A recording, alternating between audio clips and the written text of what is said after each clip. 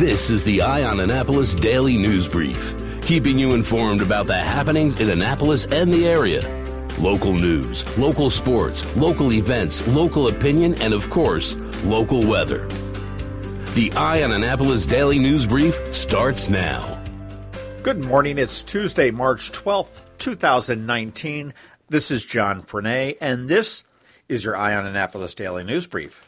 Yesterday, about 7,500 teachers, parents, and a handful of students marched from the Navy Marine Corps Memorial Stadium down to the Capitol along Rowell Boulevard. These were teachers who were joined by thousands of others for the March for Our Schools. The rally drew teachers from across the state who convened in front of the Capitol to demand more school funding, higher wages, and expanded pre-kindergarten education. Many politicians were on hand as well to speak to the crowd. County Executive Stuart Pittman took the stage saying that we had an election and education won. The Maryland State Education Association estimates that Maryland schools are underfunded by $2.9 billion, and lawmakers are attempting to close that gap this legislative session by pouring more money into schools. Governor Hogan has a $46 billion proposed state budget, and the House of Delegates is looking to add an additional $320 million on that. This will be a challenge next year as the Kirwan Commission does come into play. That was postponed from being acted upon this session into 2020.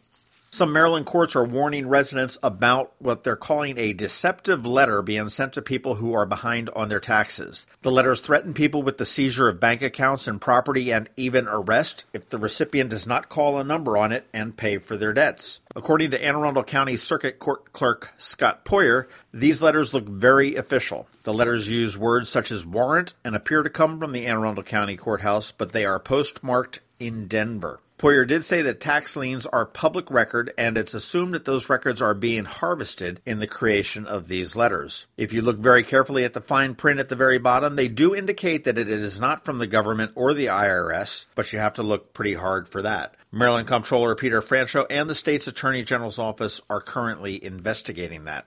A little update about the Capitol Gazette shooting in Jared Ramos. Circuit Court Judge Laura Ripken said that the prosecution has provided significantly more information to the defense about the charges so they can make their decision as to how they want to plea. Lawyers for Ramos had asked Ripken to require prosecutors to give them more details about the charges as they decide whether to change the plea from not guilty to not criminally responsible by reason of insanity. And if they are going to change that plea, they have to do it by Friday. Currently, a trial is scheduled for June, but as former state's attorney Wes Adams told me prior to the election, this will not be tried much before October. Prosecutors are seeking a life in prison without the possibility of parole, and as everybody knows, Ramos has been charged with first-degree murder in the deaths of Gerald Fishman, Rob Hyacinth, John McNamara, Rebecca Smith, and Wendy Winters.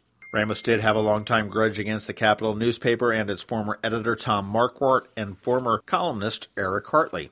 Finally, a terrifying moment for a Maryland State trooper up in Carroll County. He was hospitalized after being stabbed by a man who was slashing tires in Westminster. According to police, the trooper was responding to the report of the man slashing the tires around 8 a.m. yesterday morning. He approached the man who was armed with a knife. After trying to talk with the suspect, a struggle ensued. The suspect did stab the trooper in the side. The trooper pulled out his weapon, did shoot the man who later died in the hospital. That man who stabbed the trooper has been identified as Michael D'Angelo, 34 of Westminster, and state police have said they have never had any contact with D'Angelo prior to Monday morning's incident. The trooper is doing okay. He was released from the hospital yesterday afternoon, and he has been on the force for 6 years and will be on administrative leave while that is investigated. And hey, did you check out that podcast we did with Comptroller Peter Franchot? If you missed that, go back, check that out. That was quite interesting. It was a little bit short one. It was about a half hour long. And that does wrap it up for the news today. Please make sure you're checking out eyeonannapolis.net throughout the day because we do update it throughout the day. We don't know what's coming down the pike. Check out that first link in our show notes and find out all the different ways that you can connect with us. And, of course, please give us a rating or a review if you're someplace where you can do that. And let your friends and colleagues know about us. We would appreciate it. Other than that, hang tight. We've got a message from Spouses Cleaning Houses. And then we've got another upbeat weather forecast from George Young with DMV Weather. Dirty house? Call a spouse. That's right.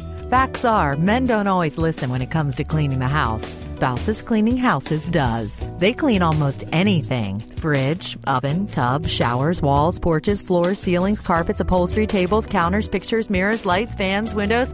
They even take out the trash. Spouses Cleaning Houses has more than 13 years' experience maintaining sparkling clean homes in and around Annapolis with respect and dedication. The friendly and flexible cleaning professionals at Spouses listen, understand, and act to meet nearly all your cleaning requests. For that breath of fresh air, clean feel, call a spouse at 410-571-9428 or at spousescleaninghouses.com. Just in time for your summer get-togethers, they're offering a spectacular summer savings, 20% off your first cleaning. That's right, save 20%. Just call a spouse, 410-571-9428 or at spousescleaninghouses.com. Spouses Cleaning Houses. Men may not listen. The spouses do. Going out? You need the most up-to-date local weather. Here's George Young from DMV Weather in Annapolis with today's forecast. Hey everyone, this is George with DMV Weather, and this is your Eye on Annapolis forecast for Tuesday, March 12th. A bit cooler today with highs in the 45 to 50-plus degree range for Annapolis and surrounding region, but plenty of sunshine in the skies above as high pressure moves back in. Same for tomorrow with more sunshine and slightly warmer temps in the 50 to 55 degree range. Then an even nicer warm-up comes our way on Thursday with highs in the 60s, though some clouds will move back in as low pressure will bring more rain and possibly even some thunderstorms on Friday as temps climb well into the 60s. Okay, that's it for today. This is George Young of DMV Weather. Make it a great day out there today, and be sure to get our free app on all of your devices by searching for DC MDVA Weather in the Apple or Google App Stores, and also follow us on Facebook and Twitter, and on our website at dmvweather.com, so you can always stay weather informed.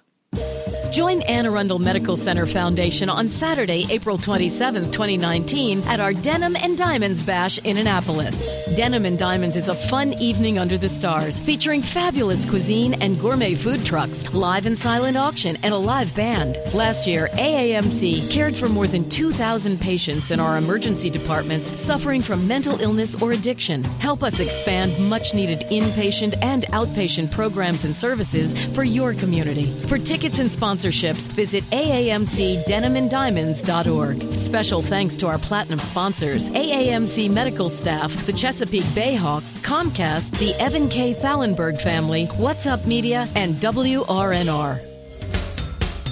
You've been listening to the Eye on Annapolis Daily News Brief. Tell your friends and colleagues this is the podcast where you can keep up on the latest with what's going on in Annapolis.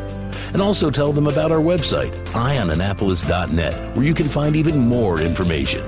This podcast comes to you every Monday through Friday at 7 a.m., keeping you informed with the Eye on Annapolis Daily News Brief. And take a moment to listen to our other podcast, The Maryland Crabs, released every Thursday at noon.